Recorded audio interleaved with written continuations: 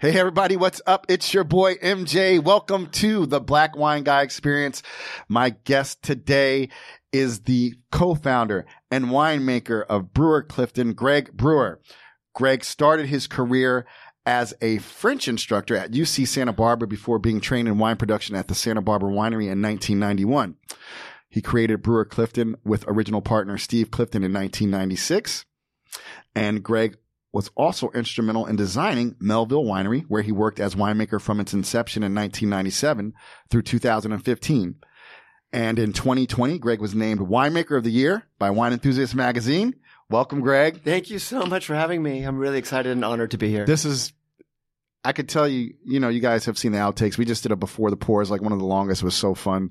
We should have booked 3 hours, but Greg's so busy. So we got to get this in. But I'll tell you, it's going to be a lot of laughs, and I'm super excited you're here, man. Thank you. Thank you. Tell everybody about the wines you brought and you shipped in for the show. Sure. So first I brought something from Brewer Clifton, 2008 Chardonnay from Sanford and Benedict Vineyard. So Sanford and Benedict, Richard Sanford gave birth to what would become our appellation. And this vineyard was established and planted in my birth year. I was born in 1970. And we only worked with it 1 year in 2008. It's the only time we've done an S&D. And I thought, the excitement for the show, respect for you, your roots in Santa Barbara, I wanted to do something very kind of grounded and historic, as a thank you, to you to do that. And 2008 was an interesting year. It was a cold year. We got some frost, whatever. But emotionally, it was really important to me to have this with you. So thanks for bringing it. Oh my God, yeah. And I'll tell you, I said this. I had Oscar Henquet, who works at Red Estate. He's the managing director. And I did a clip. I was like, let's stop all the bullshit. California wines are age-worthy whites and reds if they're made right. And this is made right. I had the pleasure of being at a dinner in my honor in Paso Robles, and Greg and his wife Sonia, who's also a winemaker, makes incredible wines under her labels of the Feminist Party and Casa Dumas and Clementine Carter. I didn't know they're coming, so it surprised me and came up, and it was amazing because it was after some of us got vaccinated so we could go around, and it was April and it was a little chilly, but they had heaters and we're up on this roof and it's at a castle, and Greg and Sonia show up and they're looking like they came fucking out of LA, like there's a red carpet and they're walking like a rock star couple, and I'm like, oh my God. And I knew of Greg. Greg's busy, but I know Steve a little bit better. We'll get into that. But Sonia I connected with over Zoom in the pandemic, and I interviewed her and just lovely. So that was and you brought a 2011, and this is in Paso Robles, and we had like Eric Booker there. We had people from, we had my man Stanley from Top, winemaker from Immerse. He was there. So we're talking, Paso's big red blends. Everybody, the wine of the night was your Chard. So I went kung fu on that stuff. Totally. Yeah, I'm not gonna roll with that in the red world. Yeah, no, it's old white. That was a no-brainer. Yeah. And killed it. And so to have an even older wine, and to your point, the first time I visited Santa Barbara before I moved out there in 99, one of the places we did was Sanford. And we went to Sanford and Benedict, and and that was a thing. We'll get into it, but so thank you so much is what I'm saying for bringing this. Of course. And it's great acidity. It's unctuous, but it's got acid, and the color. It's got a lot more life ahead of it for sure. Yeah. All right. So let's start at the beginning.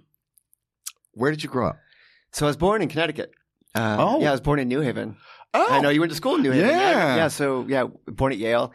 And then they never let me back. But we'll birth you, and that's like one-way street. Yeah, the door's locked. So born at Yale when my dad was finishing his PhD, and then we moved out to LA. And my dad got a job at the Rand Corporation. This is 1970, so kind of that war gaming kind of yeah. And so that was his thing. What was his PhD in? It was like management and kind of. A lot of it was. Yeah, so that's an interesting thing because, and I learned this. I didn't go to Yale, but I don't even act like I do. I just leave it hanging. I'm like, yeah, I went to school in New Haven for sure. And I let people just think about it. They're like, MJ's kind of smart. Yeah, he must have went to Yale for sure. But when you hang around, like the whole think tank world. Yeah. And defense world, they just snatch smart people. So obviously your dad was and very that smart. era, Yeah, dude. yeah, Like Paisley, sideburns, like pre-computers, like punching cards. I mean, that kind of like old school, like underground Rand Corporation stuff. Yeah. So anyway, that's what brought us out to the West Coast. Okay. And then my folks divorced when I was 4. Dad went back to Yale. He taught there. He went to some other spots, but basically at Yale for the better part of 40 years. And I was raised in Pacific Palisades, which is this really, now it's a really kind of, beautiful bougie, coastal town. And it was a great place to grow up. It was a little more chill. It was a little more kind of hippie, funky, like beach town back then. Right. That's like on the, out on one of the part of the end of the bay, right? Kind of. Well, Palos Verdes is that. It gets converted. Yeah, it's between Santa Monica and Malibu, just south of Malibu. Yeah, okay. Right. Okay. And it was great. And then it was my older sister, who's 6 years older, and myself and my mom. And mom worked, she, after the divorce, she worked during the day. She got a job as a secretary at Rand Corporation. And she always wanted to be a DA. I mean, that was like her dream. She was a speech major in college, and then she had this dream of being a DA. So she put herself through law school at night at Southwestern, like downtown LA. Mm-hmm. And so she, and so we're very much like the quintessential latchkey 70s kids, where, we lived on a cool street, but like, mom came home at like 10 at night. She went to work at 5 a.m, came out at 10 at night, and we're all good. I was like, my sister, when she went to college, I was 11. So I was like 11, just chilling by myself. But it was like, we lived like raccoon. I mean, it was like you're on the street and you kind of eat food where you find it, right. Play football, and like, but like everyone was everywhere. Like parents never knew where we were. It was so funny. And that was it. But that, most importantly, during that era, I was, around someone I felt so loved, and I found I was raised by someone who was defined by her work, just driven by her work. Mm-hmm. And she became a DA in Ventura.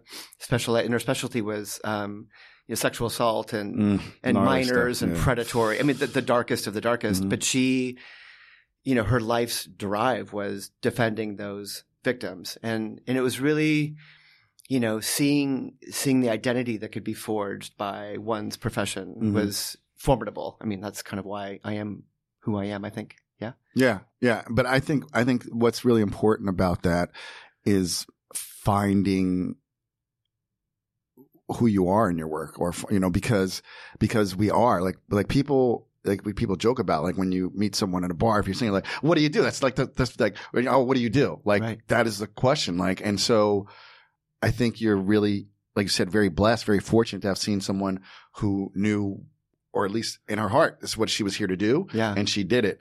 So that what that imparted to you later in life, I'm sure was invaluable. Super invaluable. It was amazing. And someone like chasing a dream and kind of, I'll say against all odds. That sounds cheesy, but it wasn't straightforward. You know what I mean? And the law school thing and just the grit and stamina and perseverance to do that, raising young kids and figuring it out. It's real. I mean, single mom, so much stigma probably in the 70s then, you know what I mean? Like, I mean, and like you said, the drive and the perseverance and we said, there can be collateral damage, but I'm impressed. That's very impressive. Cause I went to law school. That shit's not fun or easy. So you got to really want to do it. Yeah. And even though, being at work or at school and then working, she always felt there for me at the same time, which is a cool thing too. I think in life, you don't always have to be there you don't have to call mm-hmm. someone 50 times a day mm-hmm. to have their back. Yep. And so I always, so anyway, it was, we all have our ways of growing up and we all have different twists and turns, but no regrets. It was awesome. So, it's obviously she worked a ton. Were your parents ever into wine? Like when you go over your father, was he drinking wine out on the East Coast? Was that a thing? Oh yeah. So that was so awesome. So my dad and stepmom, it was a very different situation. So in LA, it was like, we kind of like, I ate like bread and drank Coke. I mean, like it was mac and cheese and stir and frost cakes. I mean, I ate like potato. I mean, like I had like no food at all. I didn't know seasons existed. I mean, I was like this random LA kid. Yeah. And then, my dad and Shelly, my stepmom, completely opposite. It was beautiful. Connecticut, like super farm to table, like, getting bluefish and stuff. Like we'd catch and bring it in, and neighbors grew tomatoes, and every night was like sitting down, and I learned how to set a table. They always had wine on the table. I always tasted it. I didn't really know what was going on, but all tasted good. I was like 10. You know what I mean? I'm like, oh yeah, yum, awesome. So it was a very different life, and I love, especially as I've gotten older, I've loved that duality. That New England, East Coast. And that kind of culinary wine thing, really, with them. And then back at home in LA, it was just not that, So it was like a double life in some ways. It was cool. That is cool. That's very cool. So you're an LA kid, kind of bi-coastal. Where did you attend college? So I went to school at UC Santa Barbara. Okay. And it was funny because I applied to like 11 schools, whatever. And it was so funny because I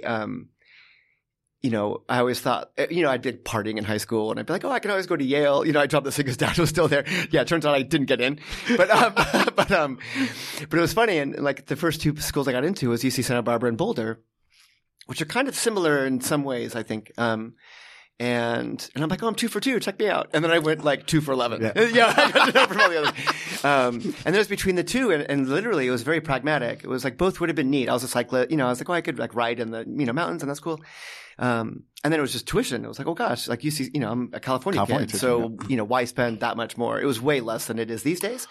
Nonetheless, it made sense. And so UC Santa Barbara, that was my thing. And always French. Like I had a great teacher in high school, Mr. Johnson, LA Unified, public school. Incredible. He's cool. I mean, and so he inspired me to teach and French and everything else. And so I knew I'd be a French major. I knew I wanted to teach French. So you actually majored in French? From out of the gates, dude. Wow. Like it wasn't like a last minute thing. Like I was 12 and like, I knew that's what I wanted to do. Initially anyway. Yeah. Wow. Yeah, I have how I ended up in Santa Barbara was I have a buddy who went to UC Santa Barbara. You were probably there. You guys had to be there at the same time. Yeah, it was 87 to 91. Yeah. 91. Cliff Korn. He works at Akron. Cliff and I worked at, he's the one who got me the job at the Wine Bistroville.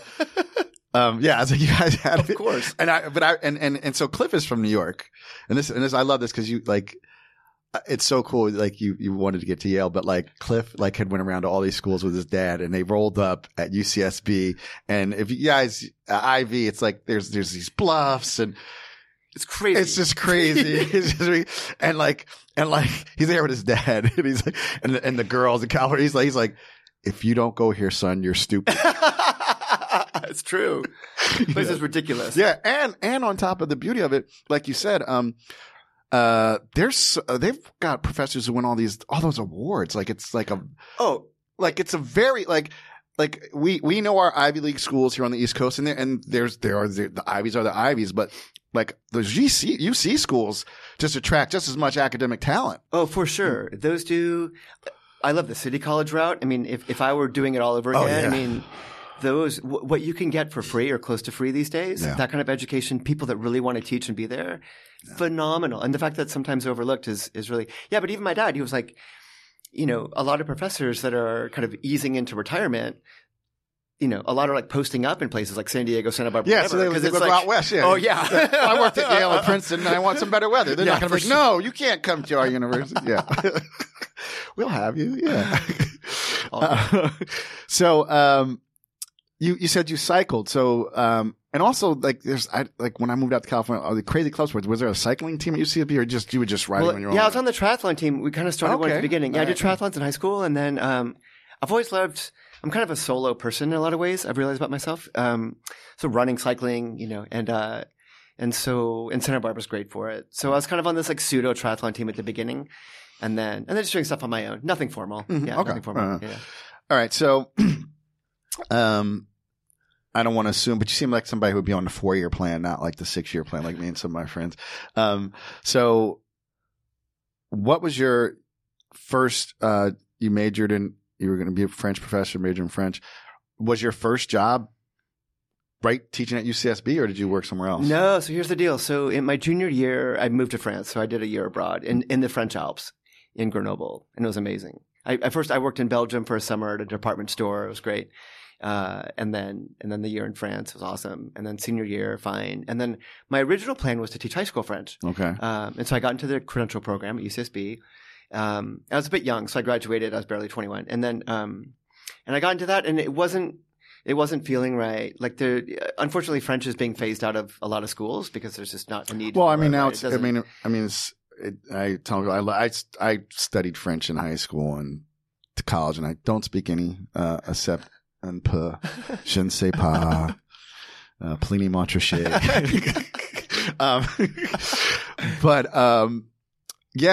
There's a part of me is like, cause when I moved to California, I was like, you should study Spanish because Spanish is what, and now, so, you have Spanish and you have like Chinese and Japanese, like Asian language have become more important, Korean, all those for things. sure. Yeah. So I didn't see many opportunities kind of down the road. And then also, part of the early couple of weeks of that credential program, there was a lot of discourse around, being a role model and almost like replacing, being there to kind of fill a void of maybe things lacking in people's families' lives and whatever. And I was like, I'm 21. Like I wasn't quite ready for that, and I recognized that in myself. And so I remember meeting with another professor in the department, this woman who's really sweet, Catherine, and she said, well, why don't you get a master's with us and you'll have an office and teach here and you make $1,000 a month. And I was like, wow, okay. And so I got right into the master's program in French Lit. And the teaching part was the best. I loved it so much. I gave everything I had to it because in foreign language in a university, like you're the only teacher. You're not a TA. And no offense to a TA, but like there's frequently when you're a grad student, there's like a professor, seminar, and you have a breakout. Right. In foreign language, you're it. Like I was a 4-unit course at UCSB, and I was a 21-year-old living in a frat house. But so I gave all I could to teaching, and then the research side. I was on academic probation, right? Because I was living in the fraternity house. I'm drinking malt liquor. I mean, I was an Isla Vista at 21. I mean, I wasn't a grad student. I mean, that was never part of the plan. Right. And so I kind of muscled my way through for a year. And then I got into the tasting room gig. And then obviously off I went. Yeah. So I was going to ask about that. So, that's so funny. For you guys at IV, drinking malt liquor, I could just see her. Listening to reggae, watching people play foosball, it was good. It's that early 90s shit. I peaked.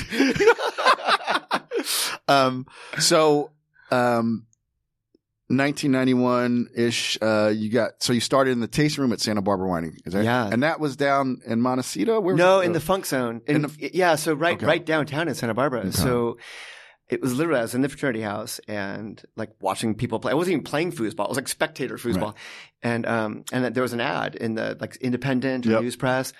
And it was like this big, Santa Barbara Winery, no experience necessary, willingness to learn, $5.50 an hour. And I was like, dude, what? Work at a winery, $5 an hour? Like crackers, give tours, drink wine. I'm like, that'd be so cool. And I'm like, I speak French. Like, I got game, easy. So I rolled down there, like probably a little bit hot. Like I got this in the bag. And, it was really funny. Layla, the manager at the time, she asked me a question about Chardonnay. I'll never forget this. And, I lived like, in France, so I knew about Beaujolais. I knew about, I knew some regions of France, Bordeaux, whatever, but I didn't know in the U.S. that it was like things were named after the grape. And it was about Chardonnay, and I fumbled, and there was another woman who applied, who knew that or whatever. So she outdid me. And so she got the gig, and I was so bummed because when I walked in the winery, the smell, the barrels, Pierre Lafond, it was like black tie. It was like gourmet food for the time, crackers and stuff. Mm-hmm. And I was like, I have to be here. I'm really driven. And so when I want something almost like to a fault, I lock in. And so I followed up, letters, like flowers, knocking on the door. I mean, I was that guy. And she called me a few weeks later, and someone else fortunately had given notice. I was their second candidate. And I was like, good enough for me to get in the door. Mm-hmm. And then one day behind that bar, I knew this would be my life. Yeah, it was immediate. Yeah, unwavering, immediate. Everything about the craft was like, it was it for me. So I always think this is funny because every 10, 15, 20 years, the Wine Spectator will come out with like the hottest new wine region. Talk a little about Santa Barbara Winery, the pioneering of, we know we're going to get to, we talk about Richard Sanford, but like, let's talk about like Santa Barbara Winery, Pierre Lafond, kind of what they did for how they helped jumpstart things in Santa Barbara. Yeah, for sure. So Pierre Lafond, who sadly just passed away, in 1962, he's the oldest commercial post-prohibition winery in the county.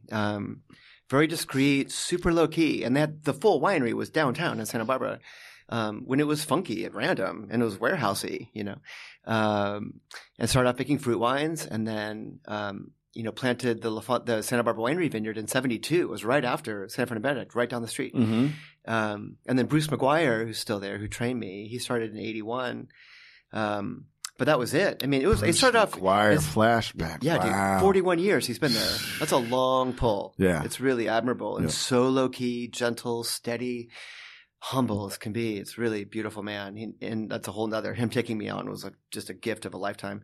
But we're talking about like fruit wines. It was like a lullaberry wine, and like people forget these days, how fast this trajectory has been. Wine's been around for a bazillion years, right? Yeah. And I'm sure you've had people on the podcast, where it's like Pepe Reventos, people where it's like, 1497. Yeah. I mean, like crazy old, real stuff. Like ridiculous. Shaw, I mean, that kind of stuff. And in our area, it's 50 plus years. It's like zero time. It's like the opposite of dog years. Right. You know what I mean? It's like zero time. And we're going from like, I know someone who makes hot tubs. Like I can ferment in that and I'll make some lullaberry wine, to now it's a very different landscape. And I'm prideful. It's been really beautiful to be kind of second generation. Yeah. You know what I mean? Yep. Because there was like Sanford and Bon Climat, Coupe, Ojai, Santa Barbara. I mean, Brander, Yep. The real pioneers, Yep. and then I'm like leg 2 or 3 even of the relay. Yeah. And so it's been neat to kind of, they set the template and they proved it all. And then it's just been kind of refinement, doing the best I can by them. Mm-hmm. And then now really being mindful of, setting up the next, for success, for all of us. Yep. It's really, Yep. it's been a beautiful time. Yeah. Yeah. So you start in a taste room. Bruce McGuire takes you under his wing. What was like your next job? Like, were you tasting room and like, what was your next gig? Cellar rat? Yeah. So I worked, it was like summers. I didn't teach on Thursdays. So it's weekend summers. Yeah, Okay. I love the educational piece. Again, people come to the bar. And I also immediately was aware of the fear and permission that people bring to wine and the intimidation. Think about in wine how frequently the word should is employed. When should I drink this? What should I drink it at? What temperature should I? What should I eat with it? Right. And so I was like, wow, like wine freaks people out. And as soon as I learn more about it, I can neutralize some of that insecurity. I can kind of like embolden themselves. I can kind of bolster up their confidence. So I love that. And so, that was it. And then during the harvest time, they let me like scrub a tank, like foot stomp something.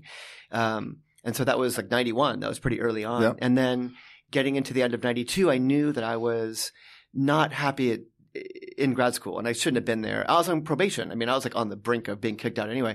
And then I knew Bruce's assistant was leaving, and I asked to have like lunch with him, whatever. We sat in a little patio there. And I said, how much I know or how much I don't know. But you know how I work, how committed I am to this. Please, if you'd consider giving me a shot. And I'll never forget, he's like, production isn't pretty. And I was like, and it's like gentle, dry tone. And he gave me a shot. I didn't know how to siphon water out of a bucket. I didn't know how to use a crescent wrench. I mean, I didn't. And like my first day at work, I was like filtering Riesling. I mean, he taught me how to hook up a hose. I mean, everything, like 99% of everything I do now is a result of and an outcome of his kindness in his instruction, really. It was a beautiful situation. And back then too, other people would hang out. There weren't that many wineries. Like 15 wineries back then? It wasn't that many. And so Chris Whitcraft was around all the time because he made wine right down the street. And he was best friends with Bert Williams from Williams Sallium. So I'm 21, 22, 23. Wine Cask is blowing up. Like Bert Williams and Chris are hanging out. Like it was an amazing time to be that sponge and just taking in all this, and the open channels of communication from those people is invaluable. I mean, it was it for me. That was my schooling. 100%. Yeah.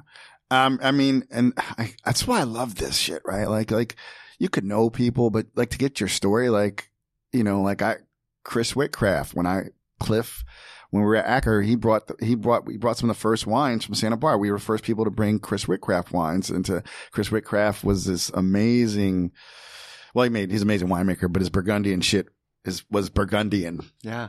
And Bert Williams, but Williams' son was Garages, is that bigger, but they were buddies, and they would, there is that synergy of when I think there's a kinship of winemakers, particularly when you're still small, you know what I mean? Like, it's just like, what are you doing? What's working for you? 100%. Taste this. What do you think? It's not as competitive as other things can be. Yeah. Which is nice.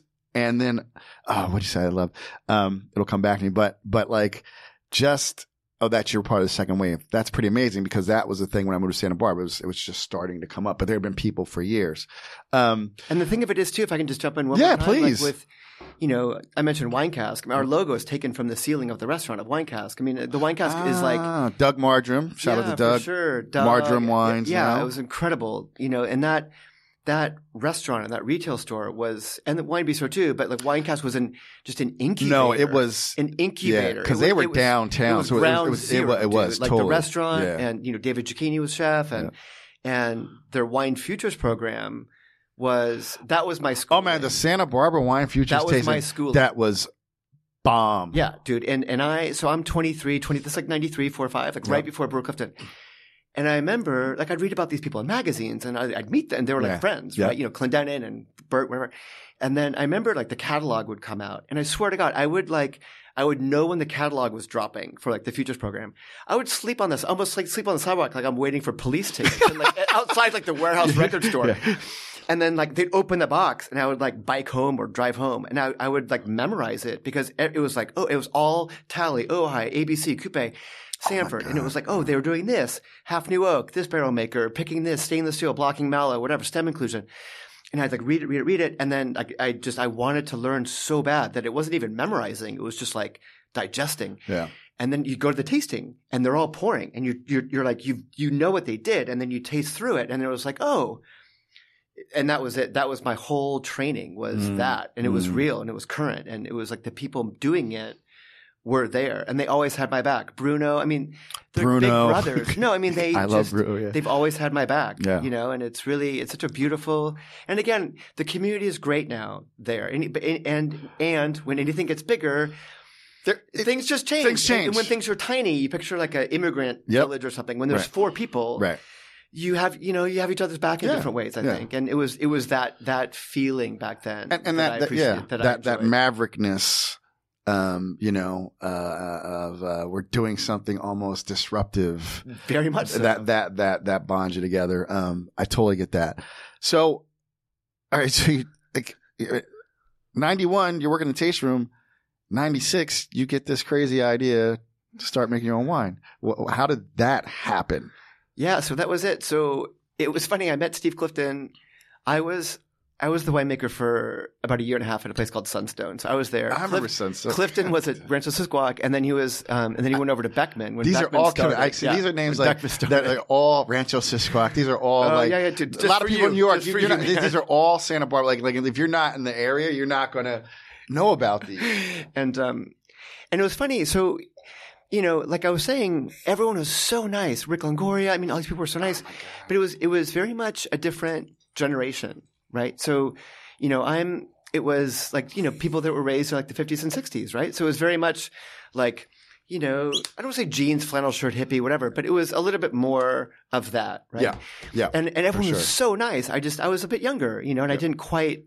And then I met Steve, and Steve, he's a few ticks older than I am, but it was very much like a product of the 80s, right? I mean, it was him more than me as far as like clubs, eyeliner. He's rocked more eyeliner than I have, yeah, for sure. I used to see Steve more often than I ever, I mean, like, that's Greg Brewer, but Steve would come into the bistro. Oh yeah. Like he was like the rock star kind of wine. Oh my God, for sure. Yeah. And he taught me so much. We had such a good time together. And we first met and we became fast friends.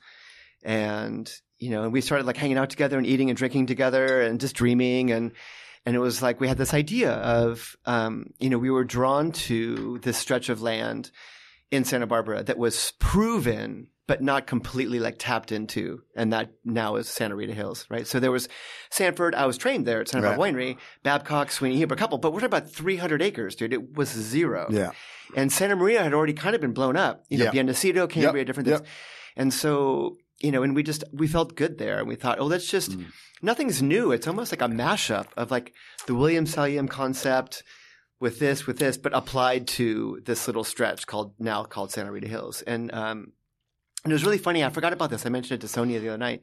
I was kind of dreaming of doing my own little project, and I was going to do Pinot, I think because of Bert and stuff, and I was going to whole cluster. And, and Steve was going to do a Chardonnay label, and it was like a Reese's peanut butter cup, dude. It was so funny. And then we're like, well, let's do them both and do it together. And And so that was it. And we saved up $12,000, which took us a while, man. You know, I was making $7 an hour. I mean, Santa Barbara's not cheap to live in. No, I lived there. It's not cheap. I was lucky, but that's what I want to go back. When Bruce McGuire said production's not pretty, and like you're making $7 an hour, right? So when people, I love what a lot of what has happened over a few years with the Somm films, but people need to understand. You're seeing the completely sexy side, completely edited to be completely sexy. Right. You know what I mean? Like, for sure. Yeah. But like, there's a lot of other stuff. There's a lot of stuff. And then also like with the Somms, like everybody wanted to be a Somm. I'm like, okay, you saw the top people in the world. Like there's only those are like being in the NBA, right? And even winemaker jobs, like wine director, like Bruce McGuire. People get at places and they stay there 30, 40 years. I was just with Ridge. Those people, John's been there 25. The vineyard manager's been there 40 freaking years. So you better love this. Yeah. You better love this because it's for sure. Yeah. I mean, we're having fun and it is sick, but we love this. For sure. You know what I mean? Everything about it, ultimately. So you coming in, doing this podcast, you know, arranging this, coordinating, training from home, like it's a lot. Yeah. And if you love it, you know, it's an amazing thing. I have a big smile on my face. I'm here with you. For sure. So you guys get together like this, you know. So we used Santa Barbara Winery. It was like Pierre wasn't really stoked about it, but he allowed us to do, you know, like a few tons of fruit there. Mm-hmm. And so, and at the beginning we worked with some Santa Maria sites because they're, you know, again, the things were being planted in Santa Rita Hills, but they weren't really available yet. And, so I had 2 Chardonnays, 2 Pinots. But the thing about Brewer Clifton that's really important to emphasize is that it's about discipline and repetition and neutrality. So it was always raising these vineyards with no bias, no prejudice, need blind. Everything's done the same year over year. It hasn't changed for 27 years. And I'm prideful of that. The package hasn't changed. Nothing's changed. And that's, you know, that's never been different. And so it was 240 cases. And we spent our $12,000 on fruit and some used fermenters from Pest Parker, some used barrels from Parker. It was great. And that family's always been really nice to us too. And then we sold, you know, and then there was the Wine Futures program. And it was pivotal for us because we used all of our money on the front end. Mm-hmm. And we didn't have any money for packaging or anything. And so that following spring, it was like, gosh, if we can get in the Wine Futures program, we'll be in that catalog that I've like coveted. Yeah. That I have like every like, copy of. If we can make it in that, our logo is going to be in that with like Au Bon Climat and Coupe and whatever. And if we can sell some wine pre-release at a discount, that'll pay for our packaging. And then like we'll bottle in July, we'll sell it out in August if we can. And, you know, cause we've never had a loan. We've never had anything. And so that's what we did. And so we got in the Futures program. It gave us mad exposure because the mailing list for Wine Cask was huge and the association with the other wineries was huge. And, you know, we sold like 10 cases of each, which gave us enough money for the glass and wax and corks, whatever, bottled by hand. And then we were self-distributed in California for the first 4 or 5 years because we saved the margin of a distributor. So deliveries up and down the coast, you know, we'd like reach out to the famous restaurants, Aqua Boulevard, Spago, you know, Patina, and write a letter, send a fax, whatever we did back then. And then, you know, set up appointments. I'd have the wine in the car. You know, if people wanted it, it'd be like, you know, when can you deliver? And I was like, what? How about right now? And that was it. And, you know, some of those relationships I still have. I saw people last night and that's how, you know, and it was beautiful. It was like that, you know, I was 26 years old. It was a fantasy. It was amazing. That is amazing. Your wine's amazing. I mean, like, you know, as I think a lot of Chardonnays, white Burgundies, they get older. And for me, there's a point where it's just too honeyed, too toffeed. This still has, you can still taste the citrus. Yeah. It's still racy. Salty, salinity. I mean, you're getting a little nuttiness, but not like, you know, I've had, you know, you've probably these white Burgundies, like these pre-mocks where the wines are like, they're like way darker than this and they're just nutty. But this is, as this is fun part, you can't get this bottle but you guys need to get on the Brewer Clifton list for sure. You know, yeah, the Santa Rita Hills, I mean, it's the same. Santa Rita Hills does it, man. It's, you know, when I'm meeting with staff and sales teams, you know, lemon, lime, salt. I always go there. It's like a margarita, a salty thing, the sea air. You know, we're right on the ocean. It's windy, it's foggy, it's contemplative. And I think it informs these wines to be that condiment, you know, lemon, lime, salt. And I think, you know, everyone's got their trip and their priorities at work, but I think the neutrality of vessel, the barrels are really, really old. Okay. So everything's like completely neutral. Wow. And I think that that can assist because there's a kind of an emptiness to the wine going in. There's a vulnerability to the wine on the front end because of the neutrality that I think, for us anyway, is assisting some of that freshness now. Yeah, and at Santa Rita, and in this case, an old vineyard too. So that's helpful. You know what? I think this is a good time because we've got a lot more to talk about. We're going to take a quick break, everybody, and we'll be right back. Okay, we're back with Greg Brewer. We're totally talking about Santa Rita Hills. And something you mentioned earlier, I remember when I moved out there, and I don't know how well you know him, I was thinking, but Brian Babcock. The man. Love him. Fucking so underrated as a winemaker. I can't believe how under the radar he still is. No, that's so funny. He's one of my best friends, and he's ahead of his time. He's so smart, and he thinks about the weirdest stuff. And it's like Brian does something, and then it's like, whoa, okay. And 20 years later, you're like, that was so badass. And it's like, I told him that the other day. I'm like, you're like a few ticks ahead of the rest of the world. And I said, and his farming practice now, like a lot of his vineyard, he's had to kind of deal with. He had some disease pressure, different things.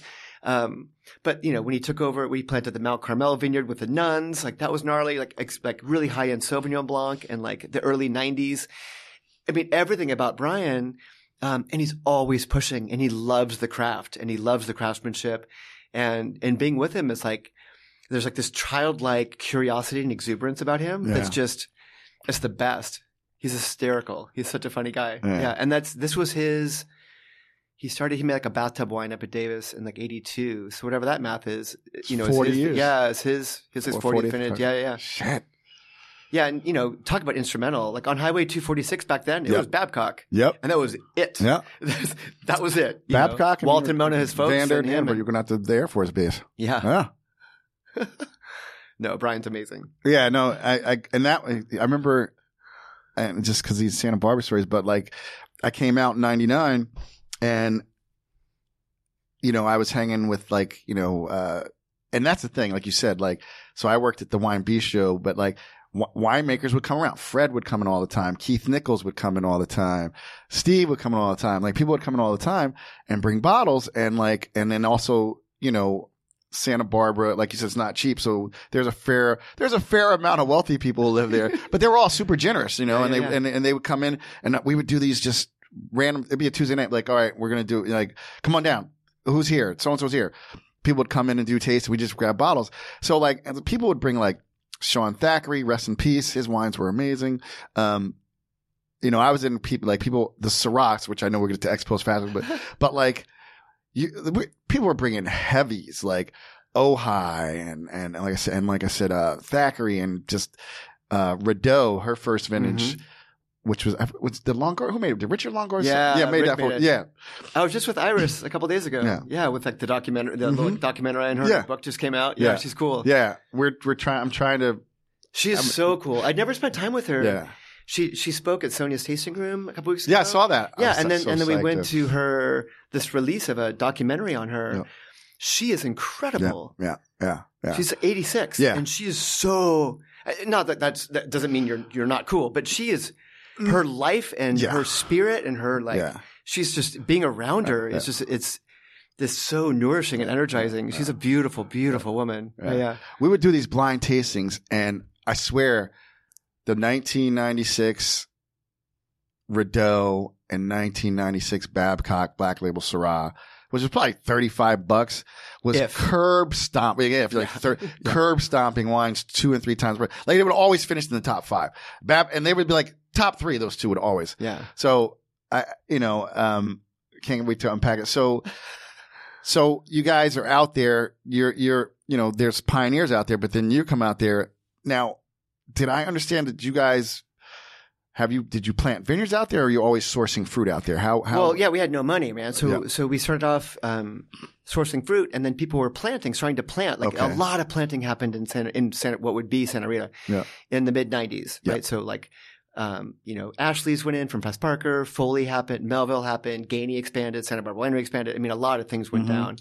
And so we got in bed with a lot of growers. So we secured an acre of Pinot Clopepe, a half acre of Pinot at Melville. And that's what gave birth to Melville. Ron was going to be a grower. we secured half an acre of Pinot there, and then we hit it off, and then off we went. But it was that kind of formative, germinating time. But we couldn't afford anything. We could afford to buy fruit. But we couldn't afford to do a vineyard. Yeah. And that's how all that started. And the growth was slow, systematic. It was fine. And then we got some kind of once in a lifetime media attention, 0001. And then things and that coincided with getting the appellation. That coincided with the economy blowing up. And it was kind of that perfect storm, Costa Brown. Certain people and, we all went our own ways, but like it was, again, I wish I'd been more aware of how rare that was. I was like, oh yeah, we figured it out. Yeah. We figured out the wine business. Yeah. And, it happened so fast. And it was kind of like, it was just, things took off. It was fun. Oh, this is now, when you're dealing with like a Greg Brewer, like you're going to be drinking some great wines. We're doing the little rinsey rinse now so we can get into this Pinot. Wow. Yeah, I think when we were in an elevator coming up, I was like, like I'm a guy who like when you're in it, you don't realize it sometimes, Ooh. And I would like, looking back, I'd love to think that we appreciated it all, but it was all happening so fast. Mm-hmm. It was, picture, I'm 30, 31. There's, Melville is expanding and blowing up. Like Brewer Clifton is down the street. I'm carrying these two jobs, which I love them both. I gave all I could to both. Melville first, because Brewer Clifton was smaller and, my kids were super, super young. It was like a lot was happening and it was like holding on, how fast could we pack boxes? How fast could we swipe credit card? It was really just doing the best we could. We had no team. We had no staff. It was kind of like just going for it. But, when Parker wrote us up very, very favorably at the end of 01. And that's when, at that time, we weren't taking anything from the business. Like the first thing we did was cell phones. Steve got a blue one. Steve got a red one. I got a blue one. That was like our first splash out Brewer Clifton moment. But we're still kind of figuring it out. And then at the end of 01, his like end of year issue in the Advocate, when Bob would reflect on his year and the hedonist kind of thing, it was like, his top restaurants, his top crazy dinners. And he wrote the single greatest revelation of all of his tastings of 2000 were the wines of Brewer Clifton. And it was like, and then, one day I woke up and it was like I had like 40 voicemails because my cell phone was our business line. I was like, what's happening? And then my mailbox filled up and I was like, what's going on? I was like, can I join your mailing list? Can I join your mailing list? I was like, what's happening? Because I didn't know what had happened. Right. And so I found like a legal pad and I'm like scribbling down names so I could delete messages so I could take more. And it was like this feverish, crazy thing. And it was that era of mailing lists, when, C-Smoke was happening, we were happening, Costa Brown, whatever. And then that was that. And that kind of, that time of that. And it was, and then that gave birth, and then in 05, we started a farming team and then we started planting vineyards. But, in a lot of ways, we had no business doing that stuff. That's not for the faint of heart. Or people that don't have money. Vineyard stuff is a different deal. Yeah. It's one thing. Like you and I could come up with 10, 20 grand. We know tons of people. Right. We have sales channels. Yeah. We could start a fun little project and it would be fine. Vineyards are vineyards. That's like a different notch. And we had no business doing that, to be honest. We did it, but like by the, hair of our chinny chin chin, it was, yeah. It's tough. Land in California. I'm going to buy land in California and put grapes on it. That takes money. Yeah. and we, now that we're on this Machado Pinot, it's a great segue. So we didn't have the money for land, right? So we assumed the responsibility of a vineyard called Mount Carmel that Brian originally planted with an order of Carmelite nuns. This awesome vineyard that was like, it overlooked Sanford and Benedict. It was always like, oh my gosh, if we could ever even access that fruit, that'd be amazing. And so we did that and we started with a farming team of 2 people, both of which I still work with both. They're amazing. We're brothers. But then, and then we planted a vineyard called 3D. And then in 2008, we planted Machado. So with our vineyards, we lease the land. So there are a lot of, everyone knows this. I've only worked on Highway 246 my whole life. I've never touched a grape from outside of Santa Barbara in 32 years. Wow. And so, we all know everybody. It's fine. People trust us. And the Machado family is beautiful. They came to the area from Portugal in 1917. They have 1,200 acres. And I said, hey, would you be open to leasing 15 acres of land? And they're like, yeah, of course. And so, we found a little nook and planted it. So we own the vineyard. We planted the vineyard. That's fine on their land. And I love that responsibility of someone else's family legacy because it's a big responsibility. Like my name's not that important, but I'm carrying someone else's family's legacy with the Machado. And this wine, I think, demonstrates some of that mutual trust and respect, that the wine's calming. The wine is, it has that calming spirit, I think, because the Machado family and us are really, really good. And I love celebrating them. I love telling their story. And here's the result through the wine. Yeah. I really appreciate and love your reverence. And it just, what you just said about like Machado, I see the similar thing. You see that more up north because there's more historic vineyards because, in the Napa Snow, but you see the Tel de Secchi's and the Pagani ranches and the Jackass, the Monterosas, to be like your steward of the fruit from there, right? And your ability to make your expression of that fruit, but also the honor, to even be given the fruit to craft is such a huge deal.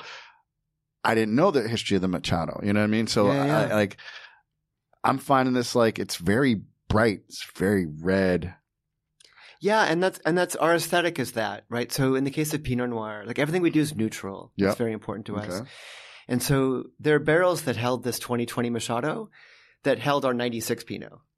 We have barrels that we've never cycled out, right? We're completely neutral. And so that's a whole nother, it's kind of a different part of this conversation, but that's under I have wine philosophy. We'll get to that. Okay. Yeah. So with Pinot Noir, we're a whole cluster house. Yeah? Okay. So this is not destemmed at all. It's very primitive. It's very sauvage, elementary. Yeah. But I think for us, stem participation has always been a priority. And I think, when you do that, we're farming for stem, the clones we use, where we planted, how we farm, everything. It's the devil's in the details. But we, we're a whole cluster place. And I think when you ferment whole cluster, the wines, there's a brightness to them. There's a lift to them. And there's something very primitive about that. It's polished. It's not like I don't mean primitive in a. No, I know what you mean. Messed up. Right. Not in some, I'm making natty wine kind of way. No, I mean, it's a polished thing, but it's raw, right? I get the whole cluster, right? That's the thing. Kermit Lynch with his big fight, it just adds so much character to the wine. And then also, I know, had a friend, who was out in Paso Robles, and he's like, man, I had 8-year-old barrels. I had to go, full cluster. I needed to get some structure and complexity in the wine. I've got tannin somewhere. Yeah, it's got to get tannin somewhere. Right? It's like nose to tail cooking. Yeah. It's like, well, we have it here, so let's, make, lemonade out of lemons kind of thing. Yeah. So what was your first vintage? What was your first release for you guys? 96. 96. Okay. But it was just doing what other people were doing, right? So Chris, Bert, Bruce, to a certain extent, it was kind of like just taking what other people were doing and tasting those wines and being like, wow, the whole cluster thing's cool. And so we went for it out of the gates, 100% dogmatically, and we had some Pinots in the 90s that were, they're kind of green and weird and they kind of went south. But, it's like blowfish or raw chicken. I mean, you have to kind of, your game has to be pretty good to do stuff. And so, we're always refining. We're doing the best we can. But I think with this Machado in particular, when I smell it, I keep saying primitive and elementary, but when I smell it, I don't think about wine or Pinot even, but what it transports me to. And maybe it's a little suggestive because I'm on the East Coast, but again, visiting my dad, he lived on, Long Island Sound, Little Harbor. I'd walk from the house, down this gravel pathway in the summertime to the harbor and mess around on the beach, whatever. But the wild berry bushes in New England in the summertime, there's something savage and brambly and it is brambly and great, poke, like those bushes are, and there's a very slight greenness. But for me, stems are like a corset, right? We've got this really generous, curvy fruit, and the stems frame that fruit. They prop it up, they lift it up. And there's a savory piece, like the way soy is on sashimi. It renders the richness savory. And ideally, stems are providing that kind of voice through the wine. That's always the goal. Man, that's freaking amazing. So, and so you're doing this, you're growing this out. And like I said, then you were instrumental in Melville.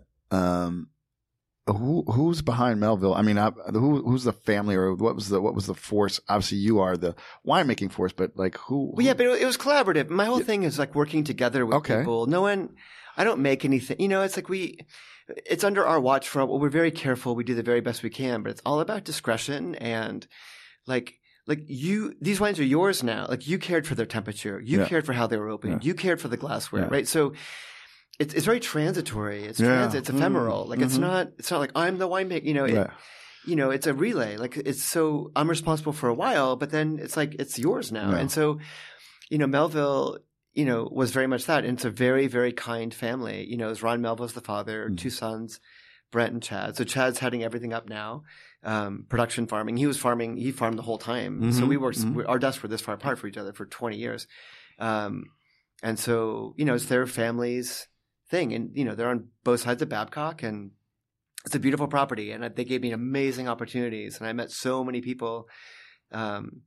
And I learned a tremendous amount there. And then it was an appropriate time to move on. Yeah. At the end of 15, for myriad reasons. It just made sense. And, they're doing awesome now. And it's great. And looking back, it's cool. At first it was hard to leave, because it was like I gave everything to it. I was a partner for a while. And now just like seeing it continuing to excel and get great scores and jam and be so vibrant in the marketplace is great, because it should. I mean, it's something like raising kids or something. I was like, it's like if you do a good job, I mean, if you do the best you can somewhere and offer whatever, contribute all you can as one of the pieces of the puzzle, and then if you leave and the puzzle is still cool to look at, then that's awesome. Totally. No, I love that. I love that. So when did we'll get to that, but is it Dia or Diatom? Diatom.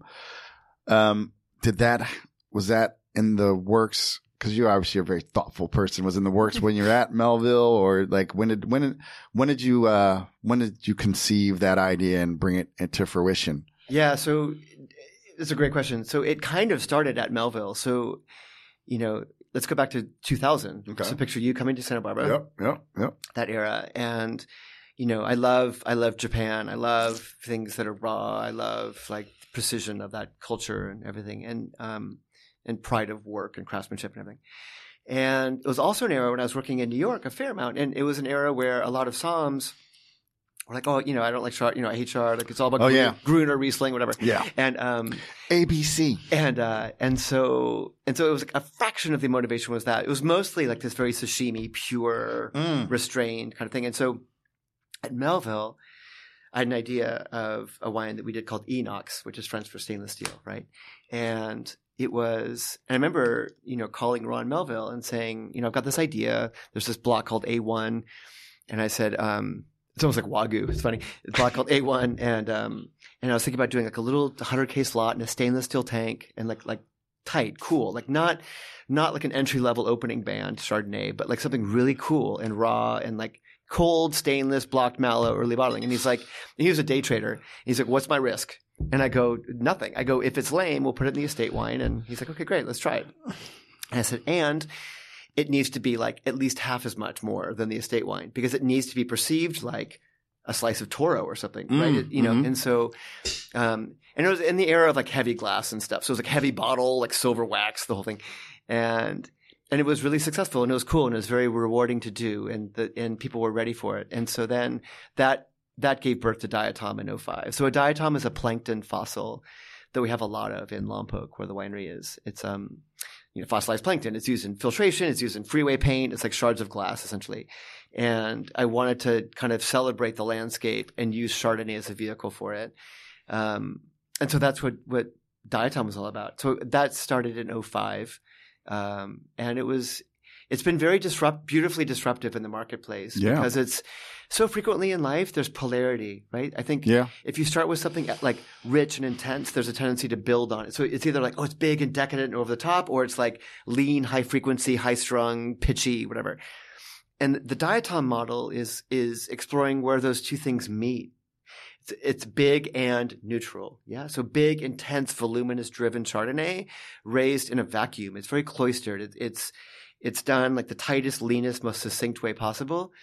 And I think it's funny. It's a wine where it's it's such a specific discipline and approach from one area, and the audience for it historically has become very vast, right? Because if you were into Chardonnay that's bigger and oak and toast and vanilla and spice, you're not bummed out. It's a really big one. It's a big, intense Chardonnay. And if you're like, oh, I hate Chardonnay, my mom drank Chardonnay, like whatever, then you're also on board because it's void of some of those elements that are awesome in Chardonnay, but some people are not into, right? And so it kind of, it's very complete and inclusive as far as the style. And it's been really, really cool, you know, and so that's Diatom in a nutshell. Yeah, no, that's great because you hit so many incredible points with just in that whole time we're talking, the whole time I've known you, but, about, so like, you're right. Some people rail against Chardonnay and, you know, I tell people like, you know, white Burgundy, high-end, 100% new French oak. Okay. So, like you said, the polarity, like Chardonnay and Pinot Noir, they both love new oak, but what do you want to make? And can you dial it down? And there's ways, but like, I love what you said because, you know, there is this thing, there's a whole, cause people read stuff, they don't know how to interpret it, you know, but like to have a wine, I can't wait to taste it, that provides that richness that like the you know, that became so popular in style and commercially and not craft the way you are, but then also it's just like, it's got that finesse and that lean. So, so many points you just hit that were incredible there. So, what was your first vintage of, Diatom? 2005. Wow, man. Yeah, I mean, so dude, so almost 20 years. Yeah. But like, you started made your first wine in 95, basically. 96. Yeah, 96 was Brewer Clifton. Yeah. Started at the taste room in 91, and then like you got like 3 different wines you're working on by that time. Yeah. Yeah. But Diatom, you know, it's really the most personal in some ways. It's very solitary. It's very stark. I mean, you know, it's like stark and empty and solitary. It's not lonely, but it's very singular and it's very, very stripped down. And what's been so fascinating about this wine as well is that, you know, here I am. It's Chardonnay from a very prominent Chardonnay growing region. Yep. Raised in stainless steel, dude. I haven't hung the moon and stars. It's not that big of a deal ultimately. However, but the response to it has been crazy fascinating to me. Like I remember, you know, Parker one time wrote, "Nothing like this exists in California or anywhere else in the world." Like Karen McNeil wrote, she never thought Chardonnay could be this exquisite. And I was like, wow, that's so fascinating. Yeah. And it's a function of the area. You know, like our area is very special, and everyone will say that about their area. I mean, I don't know. I've lived in that area, and especially I've skydived over. Oh, nice. That's where it was sky. And so, like it's a place that you can't even fathom.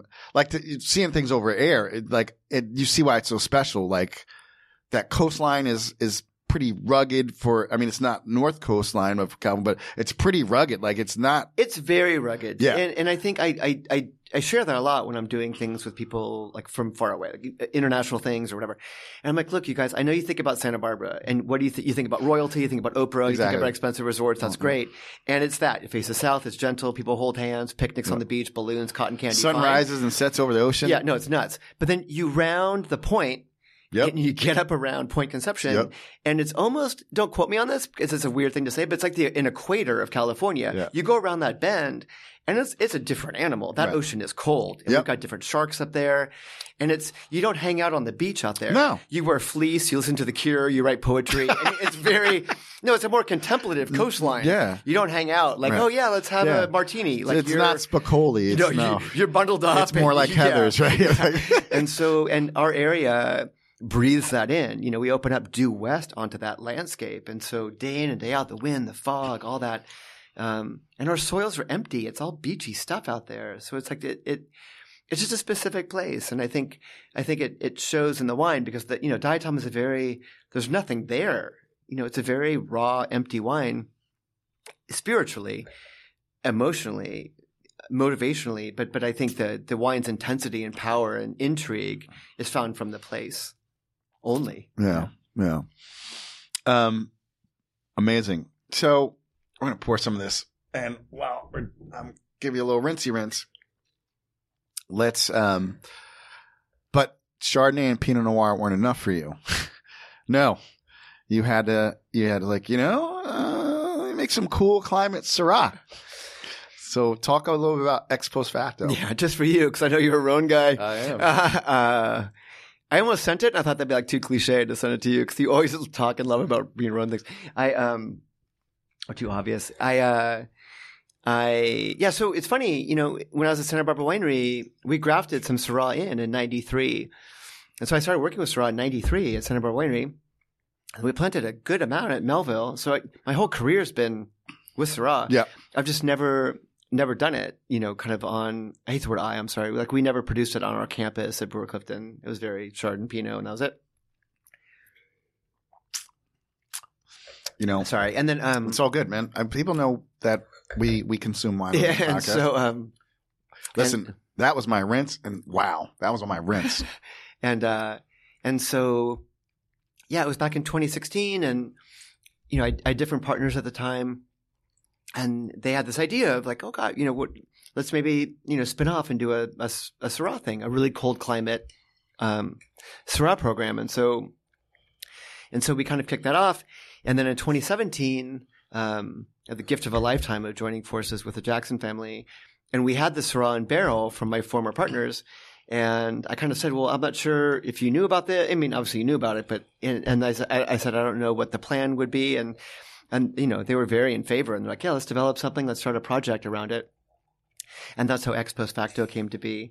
I love Syrah. I really see it.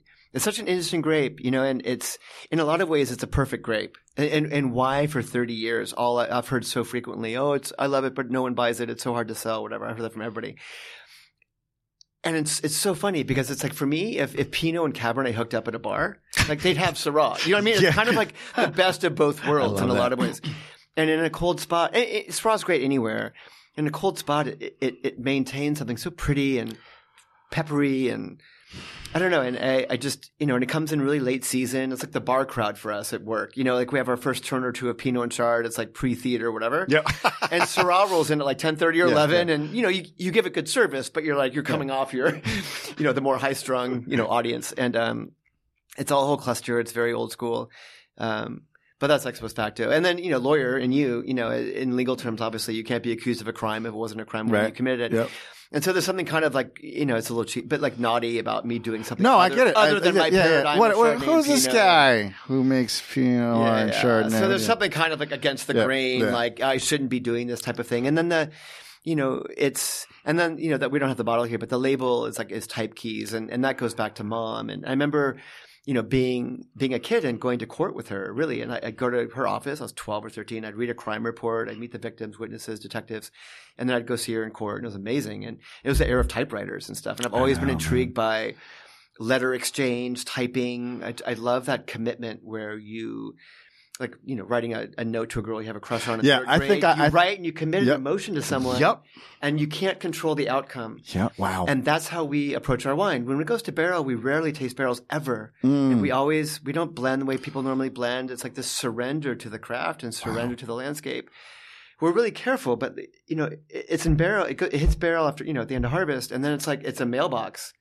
We've done the best we can. Mm-hmm. We've sacrificed everything we have to that product. And then it's done. Like, what are we going to do to coerce its outcome? We're going to let it be what it is. Mm-hmm. And so that's the ex post facto model.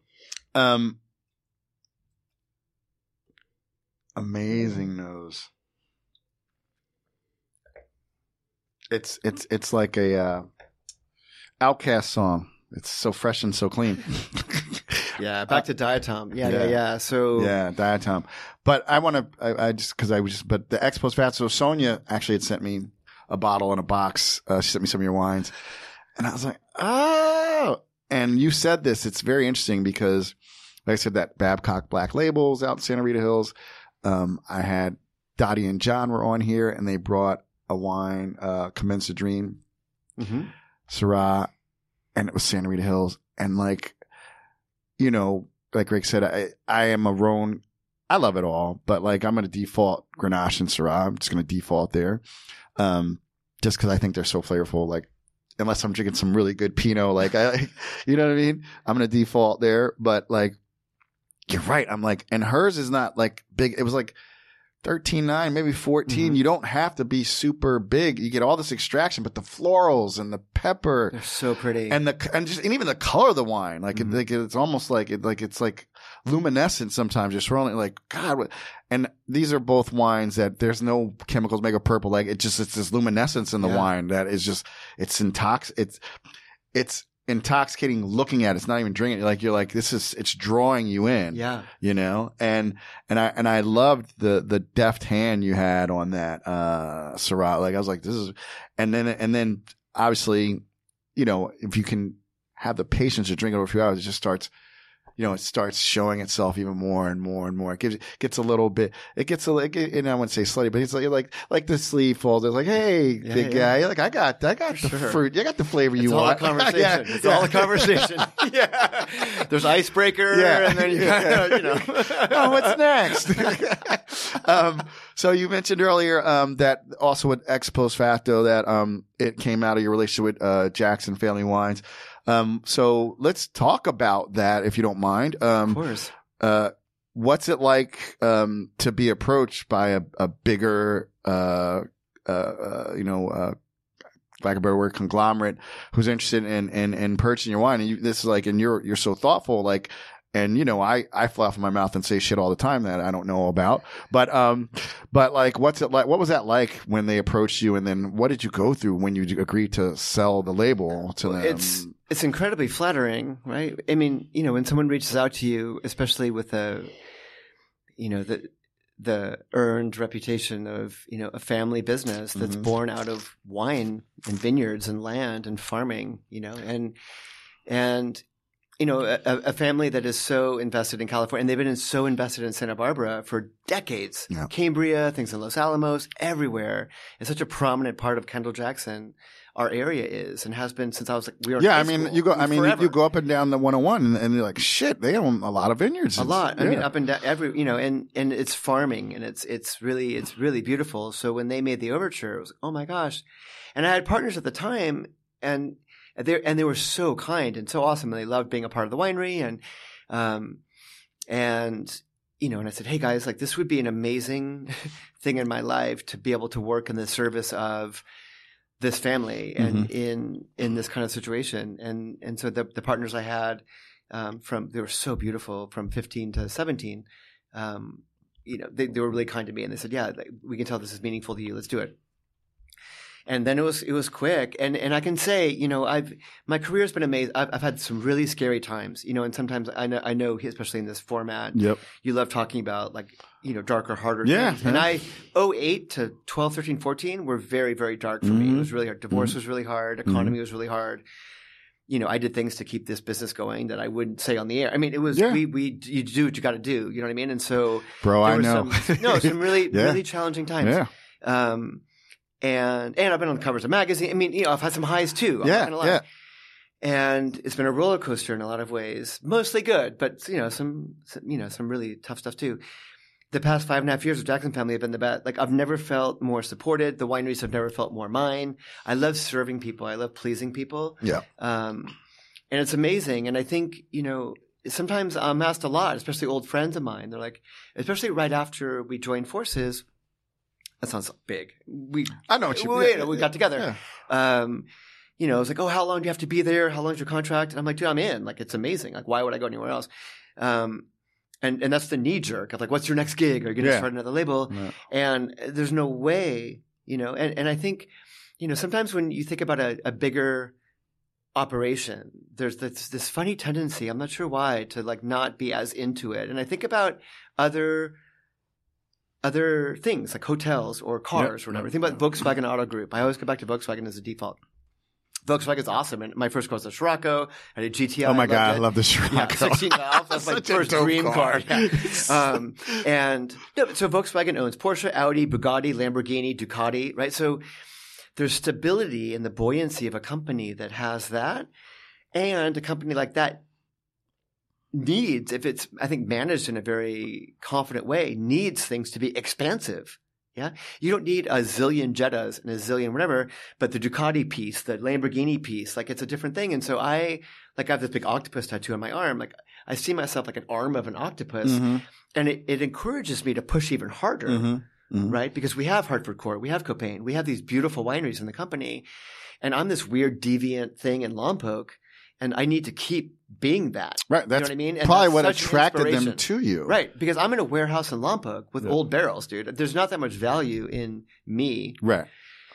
Well, except for maybe, well, I mean, you know what I mean? Except for maybe there's a cultural thing, right? So so anything that we can do to keep fueling that culture and keep pushing that culture, and all they want is for me to keep feeding it, you know? And it's just, and they're always there to, like anything I ever would need. And the thing is, I don't need anything except for their support and sale and buoyancy. COVID would have taken me out, you know, but we're a buoyant company. And so we weathered that storm. I'm like a Navy SEAL or something. Yeah. And I was able to jam back to the mothership and have some clam chowder and a new sweater to kind of warm up and lick my wounds, because like a great white shark was going to eat me. You know what I mean? And so and with that comes a calming at work, because we're not stressed about payroll every 2 weeks. Yeah, no. And I was for a long time. I believe it. I mean, Eric Jensen said something similar, like, you know, because he was like, dude, I could never imagine that, like, now I get to do what I want to do and don't have to worry anymore, man.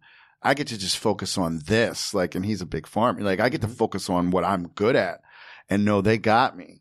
You know, so it makes a lot of sense. And, you know, you said earlier about, going through the divorce. And I don't want to talk about divorce anymore, but I would like to talk about your wife, Sonia, who you're with now. Who I think Macedonian marvel. Yeah. So tell everybody your wife's name and a little about her wines, and how'd you guys meet? I don't even know how you guys met. I mean, obviously you're winemakers. Sonia Magdevsky. She's incredible. She, amazing woman. Yeah, we've been married for 6 years now. We met in 2012 at Presqu'île. It was a round table discussion. I had heard of her, but I didn't, and it was like 6 or 7 producers. I was a wine writer, and it was like he and I were like on the opposite sides of the table. I was like the old patriarch, I guess, in the wine writer, and then some other producers on both sides. And she's beautiful and cool, and it was great. But we're friends, and it was fine. And she was in a long relationship, and she was engaged and living in Malibu, and I was dating different people and in relationships, and but it was friends. It wasn't like, oh hey, wow, let's throw caution to the wind and do this. It was like, oh hey, what's up, bud? You know, it's that. And then it was 2012, so we were still struggling at work, and so I was looking for custom clients to come to work to help subsidize rent and stuff. So she came on as a client. It was all cool, friends, whatever. And then she left for a while, and that was a whole nother conversation. And then came back and different things, but we were just friends. And then it was, end of 2014, and we just like left a wine tasting together at Rick Longoria's place one evening.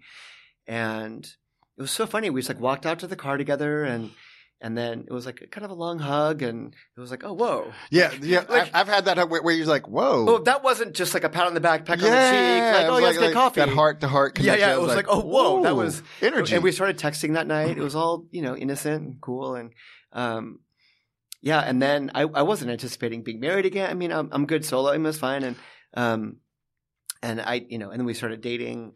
Unbeknownst to me, she was getting out of that relationship, and in mine, the one I was in at the time wasn't awesome, and so the timing worked out. And then we started dating, and it was like I couldn't imagine not living with this human. I mean, she's so everything about her, and that's it. And her wines are amazing. She's amazing. I mean, she brings such life and spirit, and she's so creative and driven. And talk about gritty, So she's. Second generation. I mean, Macedonian. So Macedonia isn't even like really a country anymore. Real. So exactly. Those are people who are like who are badass. Who are like and I've seen the pictures of her grandmother. Yeah. Oh my god, dude, her folks are badass. She's but like they worked. They had Baskin Robbins.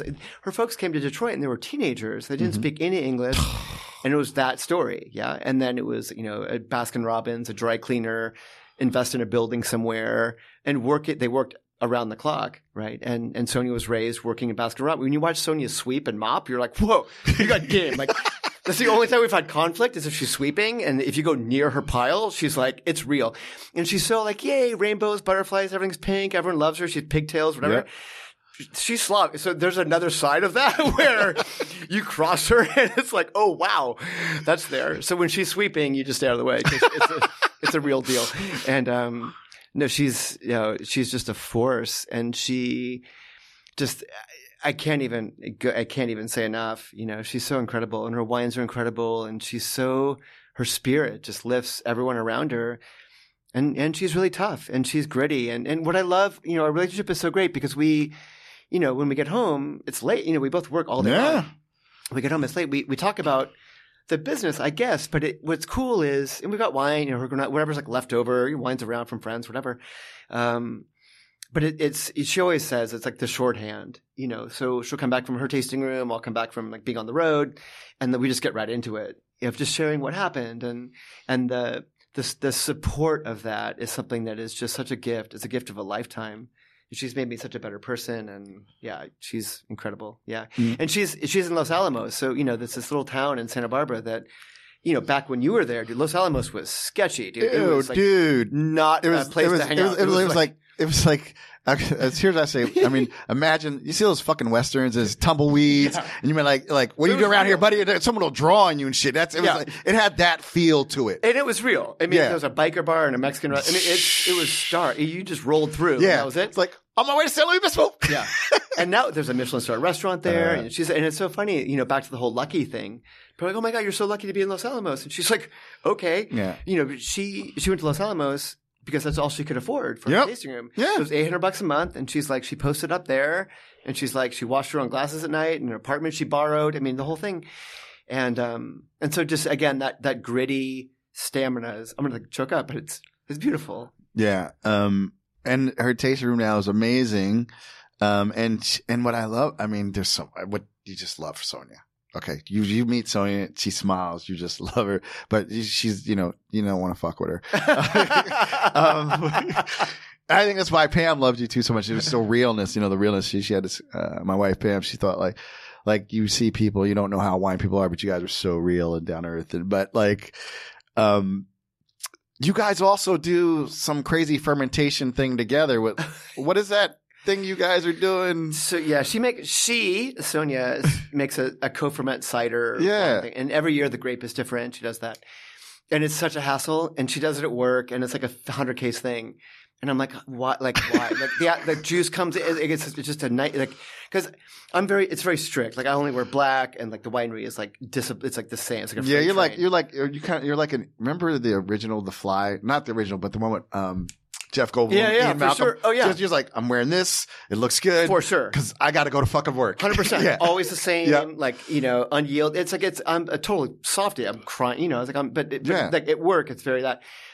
She's like, oh, let's try that. That looks fun. Like, and so I gave her a hard time for a while. I was like, God, this is such a nightmare. Like, why, And then one day it was so funny. It was like when you take a road trip with someone and you have some crazy, stupid, idea, and it stays in the car. You know what I mean? It's so fun. You get laughs, and then you're like, oh, that's funny. Yeah. Like, let's move on. So one day we're at home, and I was like, it's just, somehow like the idea of like cider factory came up, and I was like, yeah, on the label there would be like a factory, and there'd be a rainbow coming out of the factory, and an apple with a worm coming out of it, and like no secrets at the factory. All this, it was like this funny joke. And then it was like a few months later, and she's like, "Oh, here's the label proof." And I'm like, "No, it was Sonia and Greg Cider Factory." Exactly. And so anyway, so it's her thing, and so like the Sonia and Greg part's really funny because it's like, it's almost like, that's so funny. A joke to me to rope me in. Which is her spirit. Yeah, no. Playful and joyous. And... It's super crazy cool. And just you two, it's just an amazing, like I said, and like when you guys showed up, I was just felt so honored. Like, cause literally, like, I mean, we were locked down in 2020. And then I'm like, I was like, all these people came to see me, Of course and I was like, the winemaker of the year came to see me. It was so amazing. We felt the same. Yeah. We felt the same that you were there. Yeah. Think about it. Sonia says all the time, like, time is the one thing we share in equal measure. Yeah. Mm-hmm. It's fleeting. There's so many demands on our time. Yeah. Distractions, time, responsibility, good and bad, but like everyone has a lot of stuff. and especially now, like people are reading it's like succinct and fast. Oh my God, people are reading less. And so, it's you made the time. You both made the time to come out and commit and do that. Yep. And just out of respect for you, it was. And we were invited to join you. I know. That was amazing to get the invitation. Yeah, I thought that was a great night. It was awesome. I want to give you a shout out, Jeremy, because that was cool. That was very thoughtful. Cool. Like he is like, who? I still rock my tooth and nail. Yeah, I know. We're on the plane going out. I love that. That was your for what? Soft. So, we have some time left, but one thing I want to get to, like, there's words you use vulnerability. You've used, stark. You've used solitary. You use repetition. What would you say if you could expound on your winemaking philosophy? Well, it's that. There's something very steadfast about the approach, right? And I think all wines taste good. Wines have never tasted better. You and I right now could go to any wine store or grocery store, close our eyes, reach down to the ankle biter shelf. We'd pop the cork, and it would be fine. Yeah, we would have a great conversation, and we'd enjoy a nice bottle of wine. Right? So that's awesome. And then it begs the question, why? Like, why be involved with? Why produce it? Like, you need to be relevant, and so everything we do at work, it's not for everybody. It's fine. But it's, it was an area that wasn't completely tapped into. And the neutrality is simply that it keeps that area more that area. Like there's no other influence that can be shared by other people, right? I love New Oak. It's fine. We just don't employ it because it's part of this deal of being, I love when people say nothing this doesn't resemble other things I've had, right? And that to me is the goal. So you think about Bjork, you think about Depeche Mode, you think about Prince, you think about both things where one note. Think about Jamiroquai. You just say how are people doing this one note. And you're like, that's that person. And they evolve and they refine and there's different chapters of their career. But it was 7 or 8 years ago in New York, and I had the opportunity, it was incredible, to have a meeting and lunch with Diane von Furstenberg in her office down in Meatpacking at her headquarters. It was myself, my daughter, she's 16 then, into fashion and stuff. So the three of us, Diane, I walk into her office, right, and it's Diane von Furstenberg, right? Yeah, I started crying. I'm thinking, how did you hook that up? I don't know. So I walk in her office, and I'm, Sonia, I come off all black and hard, and Sonia calls me Marshmallow Marshy, and it's this secret, and now it's not going to be a secret, but I started crying. Her energy and power was oh my God, you're you, and I'm with you right now. And so it's overwhelming. We're around this big round table. We're just hanging out, chilling, and she had just given an award to Beyonce the night before. She's like, let me read what I said. And we're we saw it on TV, and she's reading her notes. And I was like, whoa, you're so real. The point is, I asked her, I said, may I ask you a question? She's like, of course, And I said, from being a princess to the Studio 54 era, Warhol, bankruptcy a couple of times, because her book is amazing. And just seeing, again, the ups and downs, I said, how? And here we are. And I said, you look at a wrap dress, you look at a print that you use. Mm-hmm. How have you maintained that stamina and the endurance to do that? And she, she's playing with her, she's just so beautiful. And she said, always be true to your brand. Mm. And she said, that's all you have. Mm. And it really hit me because that things change. Stem inclusion, not stem inclusion. Ties get skinny because ties get fat. Sideburns, not shoulder pads, leg warmers. Things come and go. But if you hold on, that's the hard part. And so that's something that I'm prideful about. Particularly with Brewer Clifton because it's the oldest project and it really hasn't changed. There's been the tiniest. Mm-hmm. Mm-hmm. We switched to a technical cork and tiny little refinements, but the culture and the trip and the area has not changed, and that's important. And it also revolves around kind of erasure of self, right? We're very disciplined. We're very, we give everything we have. We surrender to the craft. I've only worked on that one road for my whole career, Highway 246. But it's a surrender to it because it's not about me, it's about just relaying the voice of our place to the world and being the quietest conduit possible to do that. And so that's really the spirit of the winery. Yeah. I mean, I think it's amazing because you also said, which I thought was profound, that you find this in teachers. My mom always said I should be a teacher, which I think she was most happy when I was doing what I was doing. I'm sad she's missing this because she passed away because she would enjoy this. Because my mom, I tell people, my mom was like a black Carol Burnett. Anything Carol Burnett could do, my mom could have done. Like my mom was fucking funny and she was serious and she was my nemesis. That we were so close. She was my nemesis because she knew. I was like, you don't know what I'm doing, and she knew my every move. Right? Yeah. But what you said was, and you find this with people who go into education, like the service. Like when you said, the opportunity to be in service to the Jackson family one. I think that's profound. In a world where like it's easy to get an ego. It's easy. Like people, even it's probably, this isn't about me. I get to have these conversations. I'm blown away when people come in and want to talk to me. And when people will spend 90 minutes listening to a conversation I had with someone who was amazing. But where does that, is it from your mother? How you grew up? Like, where's the humility you have? The selflessness, the ability to take yourself out of it. Like, this is all you, but you're out of it, though. I don't know. I don't know if it's like low self-esteem. I really don't know what it is, but it's funny. I think nothing's wrong. I think everything is like, people are wired for ownership, but they're wired for service, right? Yeah. And I think there are people that, it's almost like a conversation where like, oh, I wouldn't work that hard unless it was my hardware store right. kind of thing versus, for me, I'm maybe more like a dog or something. Like I love pleasing people and I derive so much nourishment and satisfaction from like doing that, and so, where that germinated, I don't know for sure, but I think it's ultimately, it's maybe why Japan resonates with me so much. There's this kind of disciplining and giving all you have and this heightened awareness of others, right? And this like, putting everything else first in some ways. And I don't know. I mean, I falter. I'm not saying I'm Mother Teresa, but I have an ego. I mean, I'm not. I'm flawed. You need to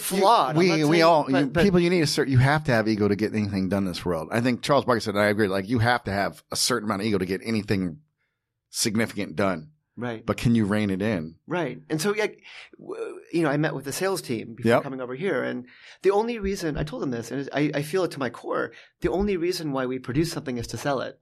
Yeah. Right. So I'm serving them. Yep. Right. And they inform the wines. You inform these wines because when I love what I do, and there's still times in the middle of the night, I'm bruised, bleeding, cold, wet at work, alone, and I love it most of the time. And every now and you hit those walls and you're like, wow, I'm on the edge.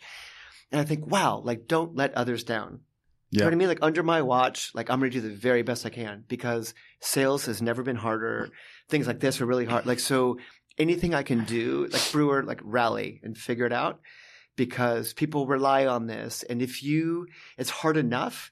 So don't ratchet anything down. And give all that you can. There's a quote that I'll butcher, but it's a Zen monk, and it's, like something to the effect of, like live your life like a good bonfire, like, where like nothing else remains after, like you give all you have, but there's like no ashes, there's nothing of you that remains afterwards. You've given all of yourself to the task at hand. And do I accomplish that every day? Of course not. But it's on my mind. Of leaving no stone unturned and not in a like, oh, I do this and tinker and check every single thing. It's not that, but it's a holistic kind of giving of oneself to something at the expense of other things. I'm not going to lie. Well, personally, a lot of my life is not awesome. Yeah. But with this, there's been fidelity and loyalty and everything else. And I hopefully it shows through the craft because it's given me so much. Yeah.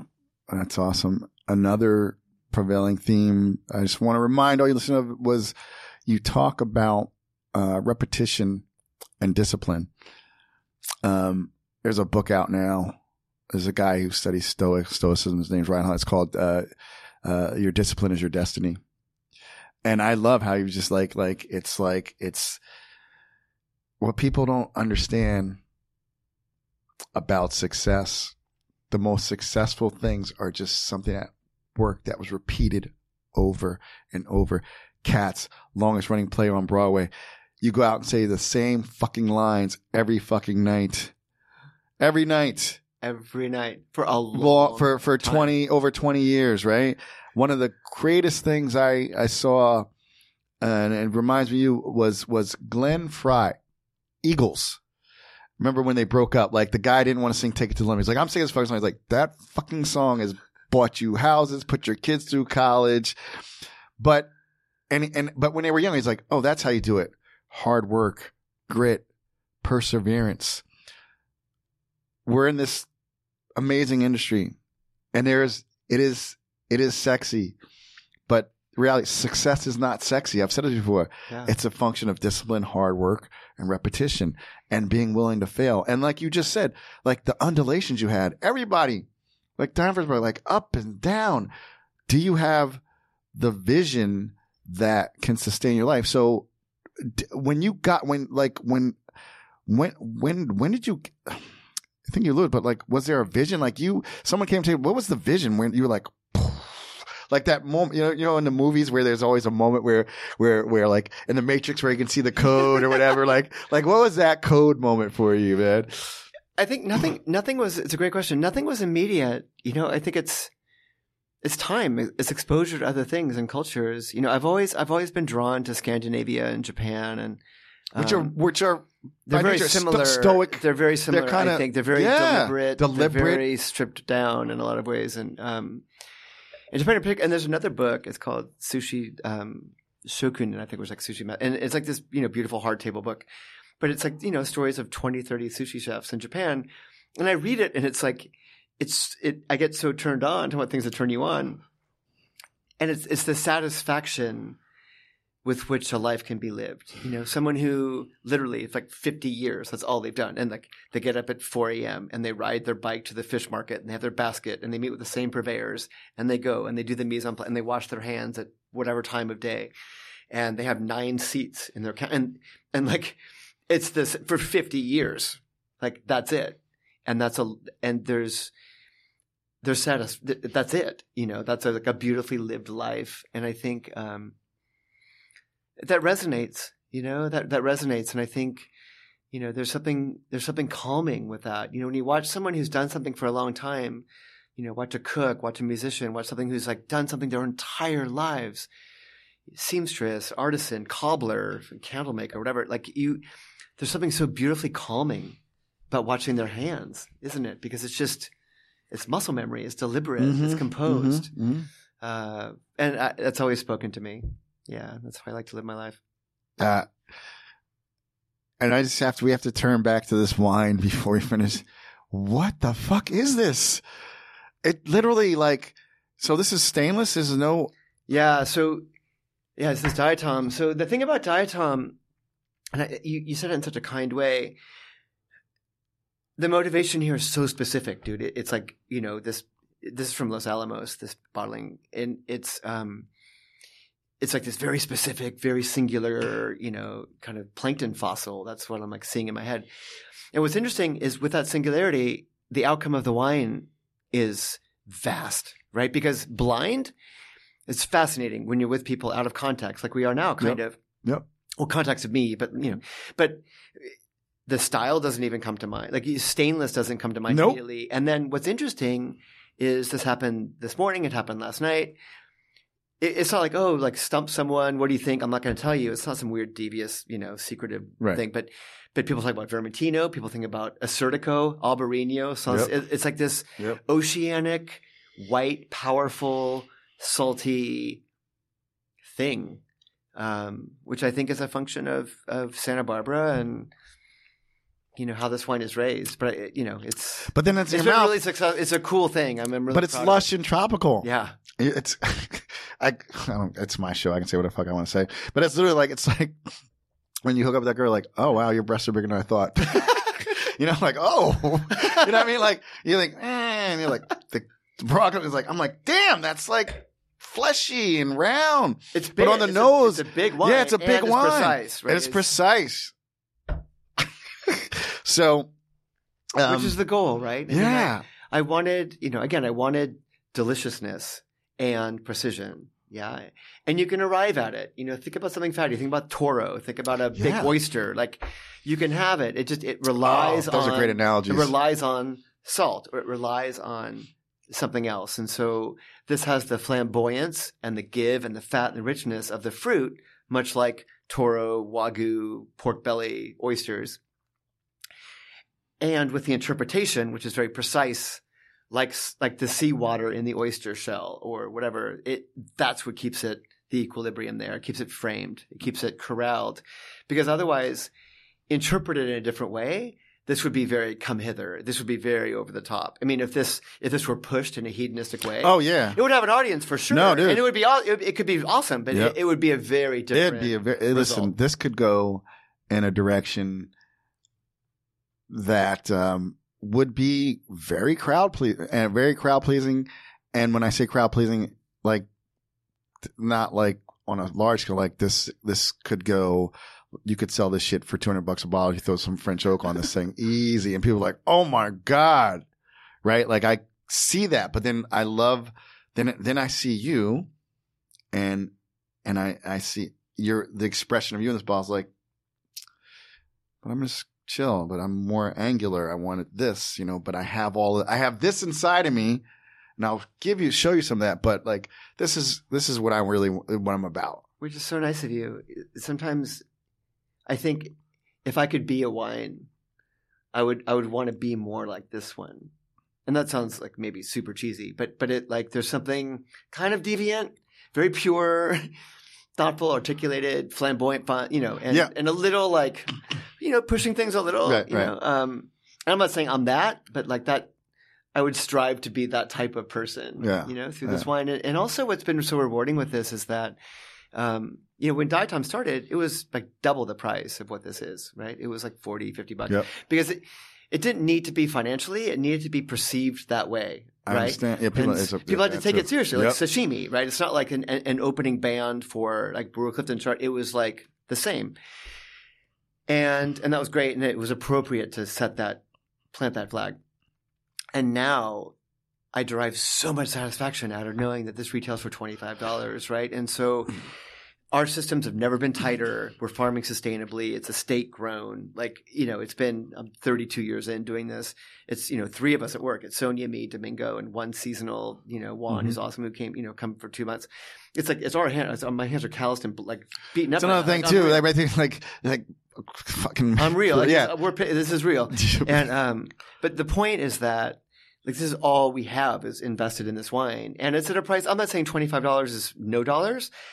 However, no, dude, it's very reachable, I think, because I think about if Sonia and I didn't make wine and if, people gift us wine, we trade wine, whatever. If we weren't doing this for a living, I don't know what we'd spend on a bottle of wine. We do okay financially, but I don't know, $20, $25. I mean, that would be our, like, let's have some wine tonight. I'll go to the store, $20. That'd probably be our zone. Yep.